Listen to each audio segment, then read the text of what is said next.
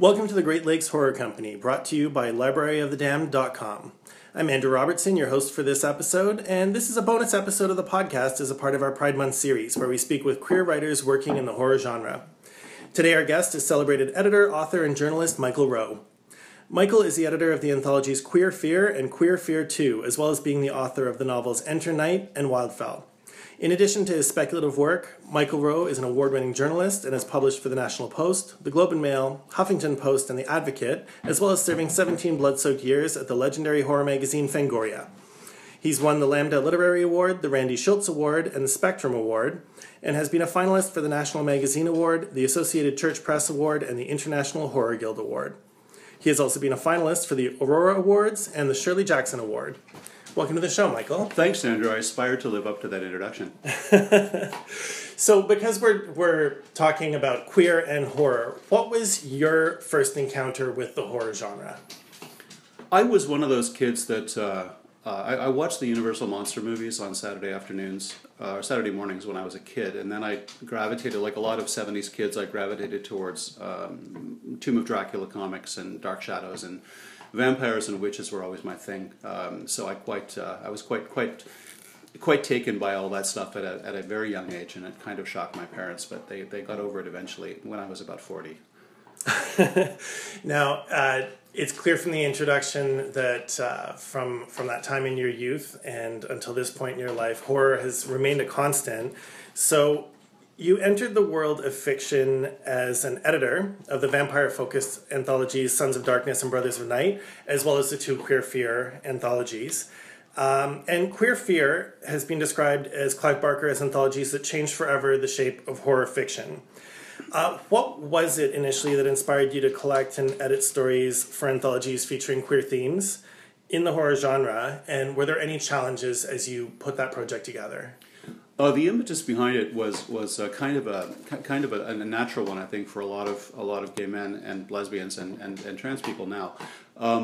We just never saw ourselves reflected, and I had spent a lifetime reflexively transposing myself as a gay person onto usually the woman in the story, because the men were always these very sort of super conventional heteronormative characters, and I wondered a lot why there weren't a lot of gay horror stories, queer horror stories, featuring queer characters, where their sexuality was an ensemble characteristic and not just, the story wasn't necessarily wrapped around that. So Anne Rice did wonders with the Interview with the Vampire novel and the subsequent sequels in terms of blurring gender and sexual orientation. And when we did the vampire anthologies, we did them as a follow-up to the Daughters of Darkness anthologies, which were quite popular from Cleus Press. And then when I pitched Queer Fear to Arsenal Pulp Press in Vancouver, they were quite taken with the idea of horror fiction that was just queer focused, where that was just a given that there would be gay characters or gay antagonists or gay protagonists. The challenges that I faced, ironically enough, was getting LGBT writers to write the stories. It's very interesting now that excuse me, that's Beckett, the famous black Labrador. Because now, given so much discussion about authenticity in writing, it was very difficult in those days to get LGBT writers to write horror fiction. I think the reason that I had the trouble at the time was that a lot of them that I approached felt that horror was still something of a déclassé genre, and queer fiction was just reaching its ascendancy as an actual genre at that time. And I think a lot of them felt insecure enough about the legitimacy of the horror genre, the queer genre, that they didn't want to take a further step off the diving board and embrace genre stuff. So what I got was a lot of, I finally found a handful of really, really tremendous gay writers and lesbian writers, and trans writers too, who were able to write stories, but an astonishing number of them came from straight people, straight writers who had the imagination and the wit and the courage, I think, to sort of go out on that limb. So I definitely agree with you that for a long time the horror genre has suffered under being seen as less than. You have a few standouts. When people look at someone like Shirley Jackson, of course, there's a literary titan. Just as many people are. And Shirley Jackson never considered herself a horror writer. Mm-hmm. So even then, even with Shirley Jackson, there was the issue of the legitimacy of horror. I think the more that we look for legitimacy as horror writers, the more we find people that say, oh, well, it was never intended that way. Mm-hmm. I mean, you can just as well, put Margaret Atwood in several categories, mm-hmm. and, people are going to argue that it's literature. Yeah. But it's also spec fic, it's sci-fi, mm-hmm. it's horror. And I do think that a lot of queer writers in a struggle to legitimize themselves have tried to distance themselves from that. So at this point, having put those anthologies together and seen a measure of success in combining horror themes with queer content, do you think that queer horror is starting to find its footing in the world of writing, or is it still struggling to find a place? Well, I think the question then becomes what constitutes queer horror, and I'm not trying to be didactic about it, but what I mean to say is part of the acceptance of what we would call queer horror in literature is the fact that it's become less shocking to the majority of readers, and I think that queer horror as a specific genre may have enjoyed its peak in the late 90s and the early part of the 21st century. And now what you're seeing, I think, is the fact that as society has evolved, people have evolved to embrace queer characters as ensemble characters, which is sort of weirdly the idea that I had with the queer fear books, back in the early part of the 21st century, the early 2000s. The idea that a genre tends to only exist as a genre when people either approve or disapprove of it, and the minute they become accepting of it and it becomes part of their lives, it ceases to carry the same punch. So what I'm saying is that I think what we're going to be seeing is more and more queer characters in books by non-queer writers, horror writers, and also a lot of non-queer characters. A lot of queer characters in I'm sorry, I'm getting confused. What I mean to say is both queer and non-queer writers are going to be including queer characters as a matter of course, because that's the way the culture is moving and that's the way society is moving. I think we've definitely seen that in book to small screen adaptations like True Blood. But I've never read the True Blood books or Dead in Dallas, whichever it's called, not to disrespect the author. But I understand that the queer characters in the books don't get as much time or don't stick around for as long as they did on television. And I think that really speaks to the idea of either acceptance or a general mainstream inquisitiveness over how queer lives are led or queer characters. I mean, there's still a lot of camp when you look at something like American Horror Story. Obviously, it's way over the top in many ways. But I think those are definitely sort of the baby steps in the direction of finding queer and ensemble as opposed to tokenism and knowing that they're definitely the first one that's going to get killed. Well, I think part of that has to do with the fact, it has to do with a demographic of population. I think that we are a proportionately small proportion of the larger population who are the consumers of the books and the movies, and I think it would be natural, if not always ideal, that be represented in the fiction. I mean, if you have a majority, and this is what gets back to the tyranny of the majority, the idea that those statistics are always going to be reflected within the larger paradigm. If we are a smaller part of the population, unless a book is specifically queer focused, it makes sense that we're going to be a smaller part of the larger story, and for better or for worse, I think that's just kind of the way it is. Now, Queer Fear was groundbreaking in that it was the first queer horror anthology. That's right. At the time that it was released, were there skeptics about who the audience was for this? What was the reception to the anthology? Very, very brave. Arsenal Paul Press, Brian Lamb at Arsenal Paul Press is a very brave editor. I respect him tremendously, and he took a huge leap because, it was the first one. The first one was a real experiment. We got some good reviews. We got some reviews about that mentioned the camp factor. And it's sort of like everyone who says something like, "Oh, the China cabinet crashed. That's queer horror," thinks that they're the first one to do it. So it was a bit depressing. But the second one got Clive Barker's endorsement, which is absolutely fantastic, and was I'm sure one of the reasons why it did as well as it did. But it did. When you break a boundary, when you break a barrier, you don't spend the rest of your time thinking about how wonderful it was that you broke the barrier, because the nature of barriers being broken means that other people pass through. And I think that the fact that a lot of writers, that we have a number of queer horror writers now, and non-queer horror writers who are writing queer characters, means that the movement has been very naturally forward.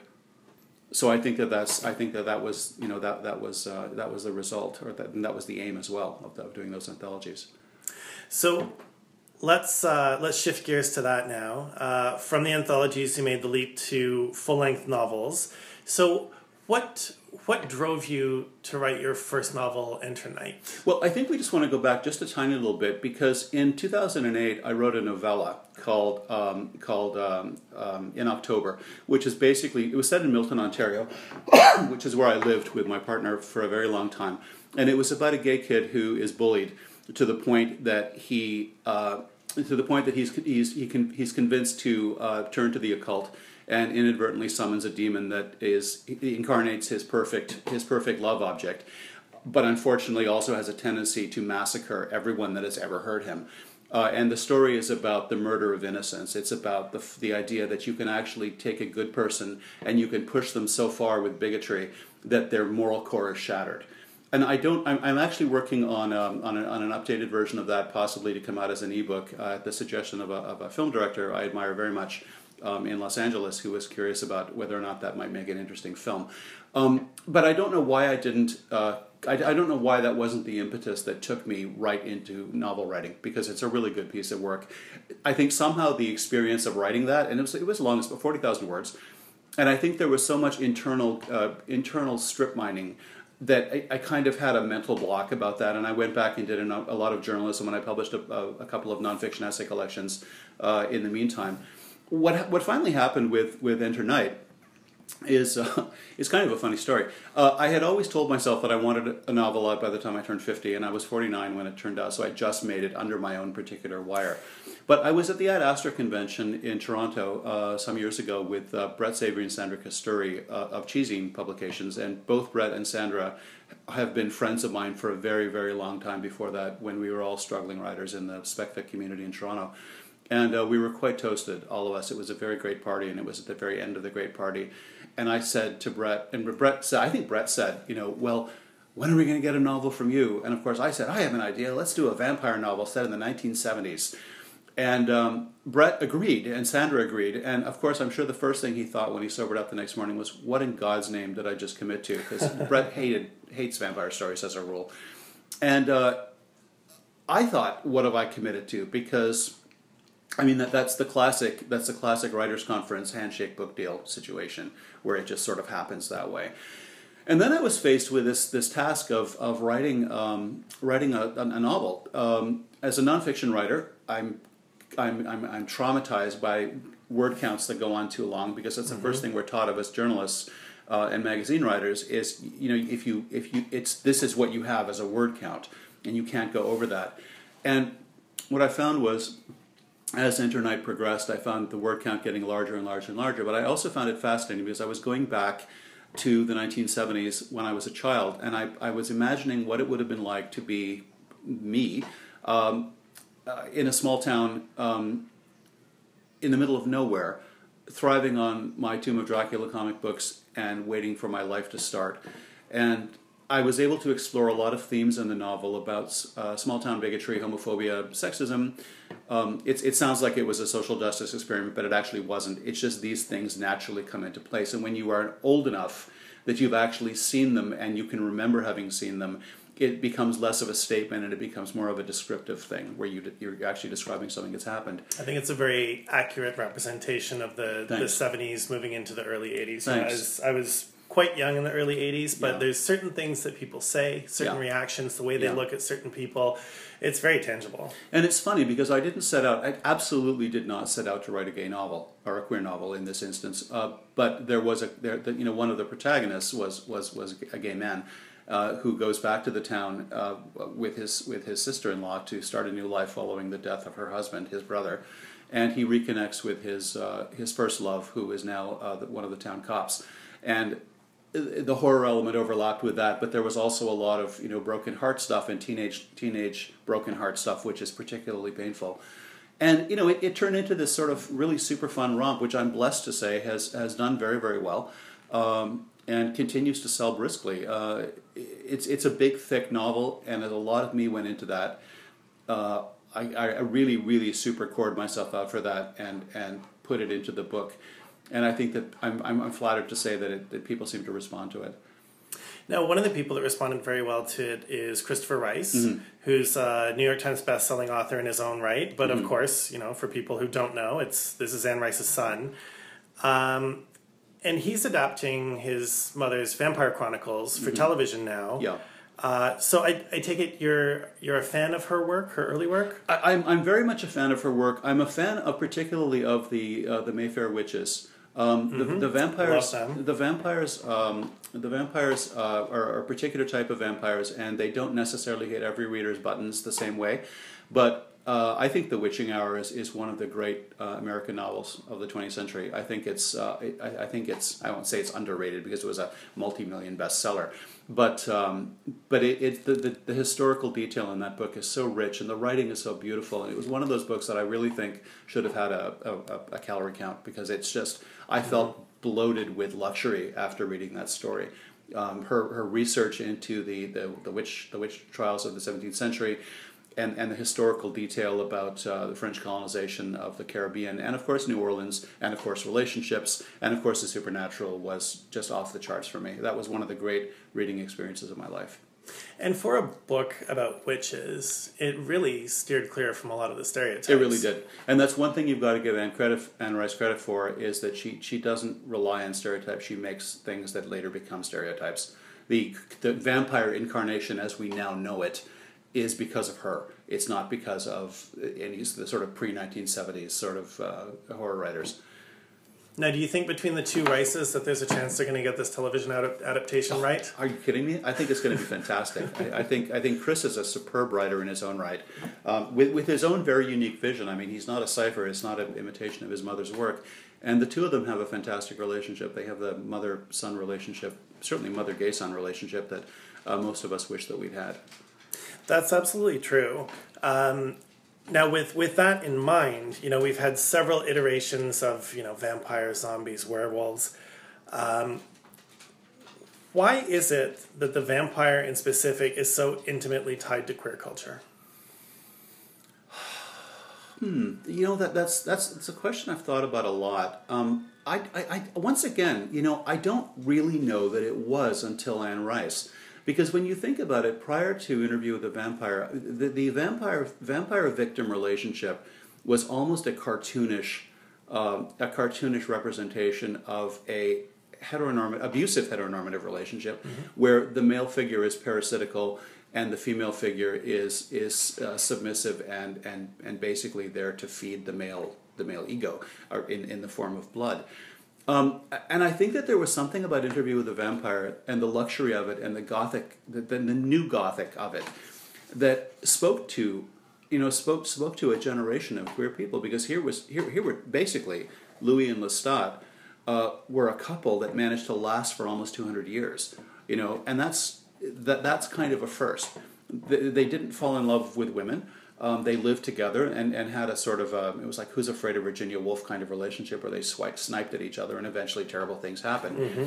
But I mean, and look at Claudia and Louis. I mean, it's the early gay adoption, So I think that since then the idea, what that novel did was introduce a lot of beauty and luxury and grace and elegance into the vampire genre that was not necessarily there before. And I think that's probably one of the things also that kicked off the interest of queer culture with vampires. It's fairly recent. I mean, I think historically, if you look at the arc of vampire fiction, this is a fairly recent phenomenon and a tremendous phenomenon. Because when you think about it, this is what I was talking about before. Vampire fiction and vampire films were the quintessential heteronormative horror film, queer kids had to work to find their way in. Because there was nobody with whom to naturally identify, unless you wanted to identify with Dracula as Dracula, or the victim as somebody who could run and scream and carry her dress at the same time. But there wasn't a natural in. There was no sense that this was something that we were entitled to enjoy. And I think that horror in general, I think a lot of horror has been like that. We have had to work extra hard to find our way in, which is something that we have in common with a number of minorities. Not to get all political, but really when you think about it, a story, if you want to get into a story, it helps if you can identify with some of the characters, or at least the concept of the characters. I think for myself, looking at the arc of the Vampire Chronicles and Anne Rice's characters, it also came to the real mainstream audience, late 70s, early 80s, just as the AIDS crisis was hitting. Mm-hmm. And so those two characters, to me, spoke a lot to that urgent need for intimacy between two men, but the inherent disasters that could be a part of that relationship as well. And it was. And I think also one of the things I'm good for you for mentioning it. I'm sorry that I missed it. Of course, the AIDS crisis would have had suddenly the exchange of blood took on an additional poignancy. So I think that there's culturally there's that as well. Lesbian vampire fiction has been more prevalent historically than gay vampire fiction. Initially, I think, because lesbians in those days in particular were titillating to straight men. And if you look at something like Carmilla, Carmilla is an aggressor. She is as negative a force as any male vampire. So Carmilla is frequently touted as this wonderful breakthrough lesbian vampire story, when in actual fact, it's important to remember that this is seen as a destructive relationship. This is not the joys of lesbianism and how wonderful it is. This was basically Sheridan Le Fanu doing what people in those days did. It said, see what happens when you get off the moral path? You have women drinking the blood of other women. And the readers getting their rocks off on that content.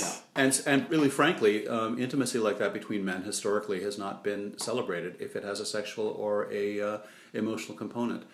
Which is why, once again, thank you, Anne. This gets back to Interview with the Vampire, breaking down this particular glass ceiling. I think it took a while as well for people to come to terms with that relationship. Yes. In the book and in film. And it took her saying many years later, they were a couple. Yeah. Yeah. Oh, our heroes. Yeah, exactly. But I think the internet has changed so much because there's so much information disseminated. And it's interesting when you think about the time when I was a kid versus now, the epic changes that have happened. And frankly, even the epic changes that have happened since Interview with the Vampire came out. Which I think 1976 maybe, something like that. 1976 to now. And when you say vampire fiction now, there's a given that vampire fiction is about it's sort of dreamy, dark romances. And that's just the norm. Whereas prior to that, you would have said vampire fiction and people would have thought of Dracula. Yeah.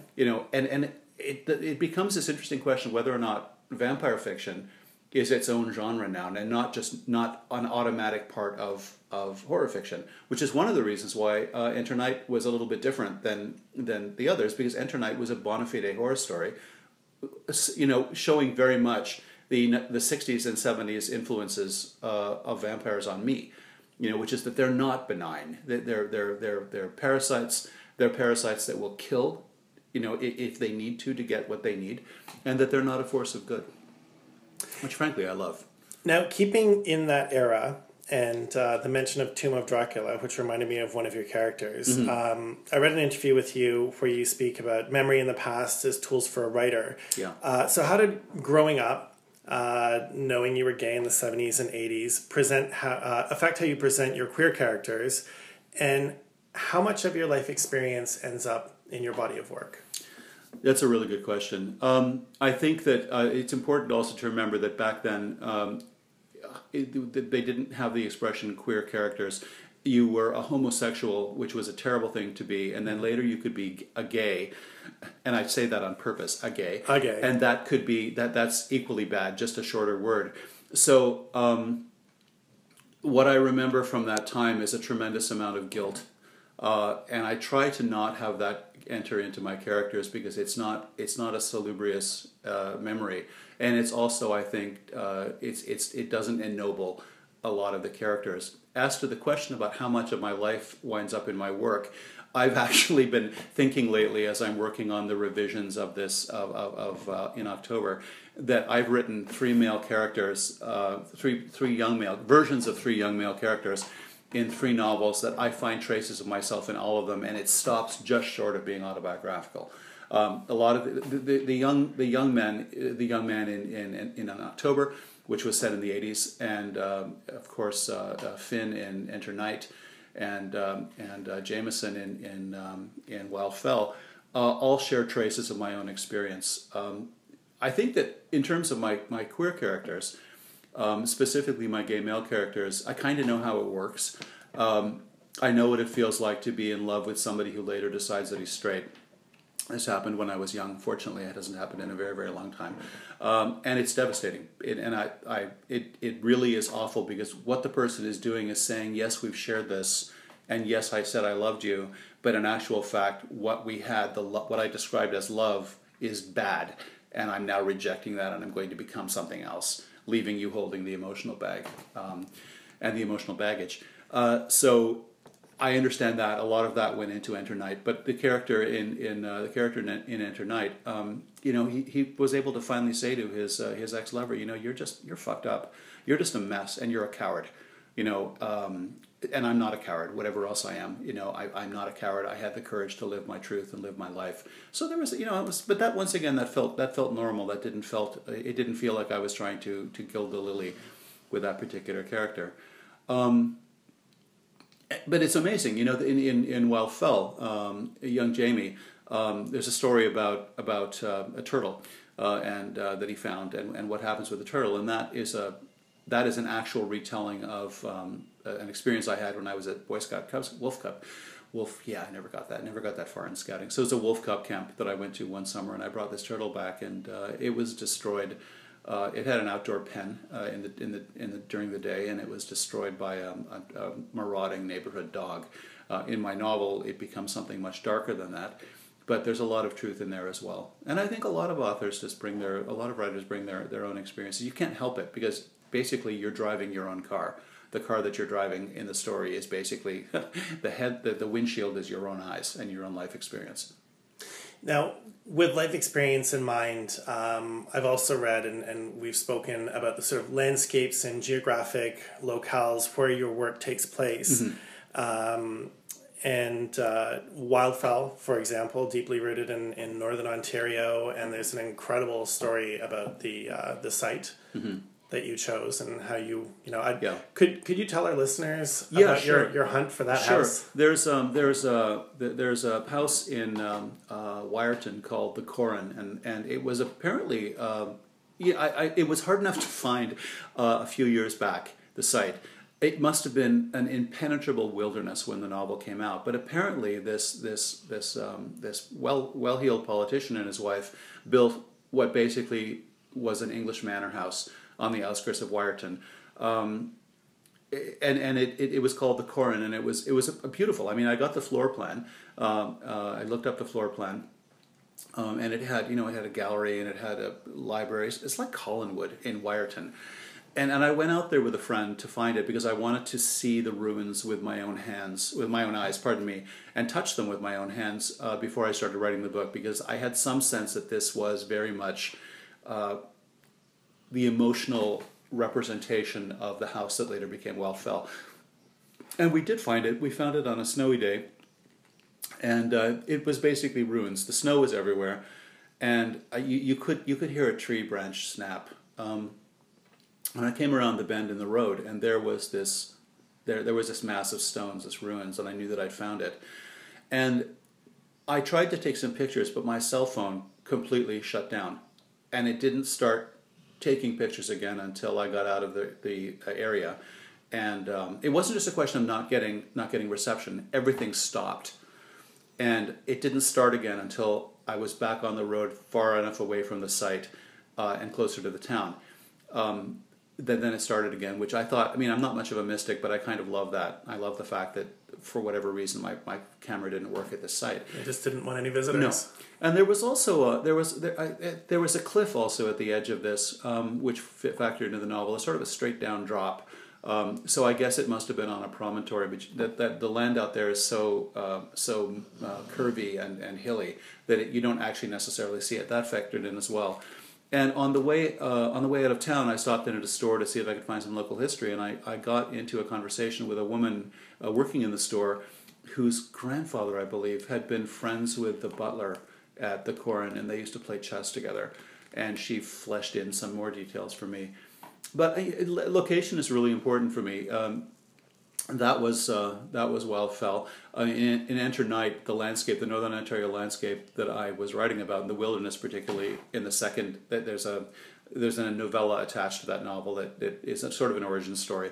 And when I was a teenager, I was sent to a very macho boarding school in Manitoba, and we used to do these 900-mile canoe trips in 3 weeks. I had a very rugged childhood. I don't know how I turned out the way I turned out. But so all of that beauty of that Northern Ontario landscape, and I'm not talking about cottage country Northern Ontario, I'm talking about the Grand Portage, like in the middle, literally in the middle of nowhere, is a landscape that has imprinted itself on me artistically, and it's part of me. So I was able to call all that to fore. It's the other thing I found about novel writing that I really enjoyed is the fact that you actually get a chance to write down your experiences and your memories, and you get to sort of, it's like a photo album of words in a lot of ways, and that was an unexpected pleasure. Going back and visiting that, even with the scary stuff and the negative stuff. I think that there definitely can be something about a location that helps a story almost write itself. Mm-hmm, exactly. You get an energy from a place that just tells you that it's got a story to tell. Right. Now, I've got 2 more questions for you. Sure. The first one is, in your opinion, why are queer people drawn to the horror genre? I think queer people are drawn, and this is my own take on it. I'm not writing Holy Writ here. My own take on it is that the horror genre is about it's about permeable borders. It's about the possibility of things happening that would not normally happen. And when you are a culture that has been marginalized for so long, and you're basically told in many cases that you yourself don't actually exist. You're told when you're a kid, trans people are told, oh no, you're really a boy, you're really a girl, and they're saying no, I'm not. Or queer people saying, gay people and lesbians hearing, this is just a phase, it's just a friendship, there's no such thing as gay people, and you're not one even if there was. The idea of a world and a genre indeed, but I mean a world in the sense of a universe of experiences that provides you with the ability to assert your identity and assert your right to exist, and also whose borders are so permeable that with that experience you can move within worlds is very appealing. I think a lot of people who are not horror fans consider horror to be very negative, but I find horror to be, generally speaking, a very human genre, because you have people solving situations and having interpersonal relationships in a world gone utterly mad, not just where there's a war or an invasion, but where creatures are coming from beyond the grave.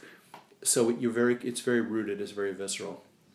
And I think that we're drawn to it because we are forced at an early age to have an imagination that our straight counterparts are not forced to have. Because when the world is exactly as you are, and you find your natural place in it because everyone else is like you, or it seems that everyone else is like you, you don't necessarily have the same need to find your footing.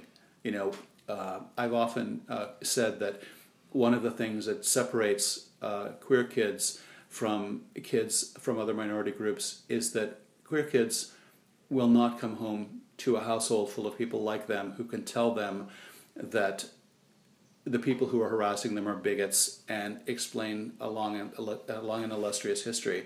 They come home to parents, or have come home traditionally to parents who say, if you just changed, people wouldn't treat you so badly. Be something else. So we are isolated for a very, very long time past the times that a lot of other groups are, because we we get to have a second childhood when we come out. Now, bear in mind, a lot of this is very generational, and things have changed a lot, even within my lifetime. Even within the last 20 or 25 years, things have changed massively. You come home and you tell your parents that you're LGBT, there's still an excellent chance that you're going to get thrown out and wind up in some youth program. But there's also a chance now in a way that there simply was not in the 70s and the 80s, where they will say, we get it. We've seen it on Oprah. We've seen it, we know about Caitlyn Jenner. We know about Stonewall. It's not ideal, but we can work with this. And that simply did not exist before. And that's something that's very difficult to explain to young people sometimes, that the world that they inherited is simply not the way it has always been. I think that's a very accurate way of looking at it, because even now you'll see queer youth that say, oh, well, Pride doesn't need to be political anymore. Mm-hmm. And that's the result of them growing up in a world where it's not as bad to come out as queer or gay or trans. Yeah. It's a very different experience. And I mean, that's wonderful. Yeah. I often think, oh my God, born in the wrong time. Well, this is why when I hear people saying, gay is so over or trans is so over, it's like the luxury of being able to take that tack is exclusively the luxury of an urban person living in a fairly sophisticated environment. Exactly. I always picture, what must that sound like to the queer kid or the trans kid who is getting beaten up every single day and now harassed on the internet, which we didn't have back then. Yeah. God knows how awful it would have been prior to then. If cyberbullying had been a thing when I was a kid, I'd be dead meat. Mm-hmm. So I think it would behoove all of us, not only of our generation, my generation, but also a lot of the young people, to be a little bit less glib with the notion of something being over or done or so last year. Because somewhere right now, some trans girl is committing suicide or contemplating committing suicide. Some gay kid is being sent off to an indoctrination camp by his Christian parents who feel that this is the worst thing in the world.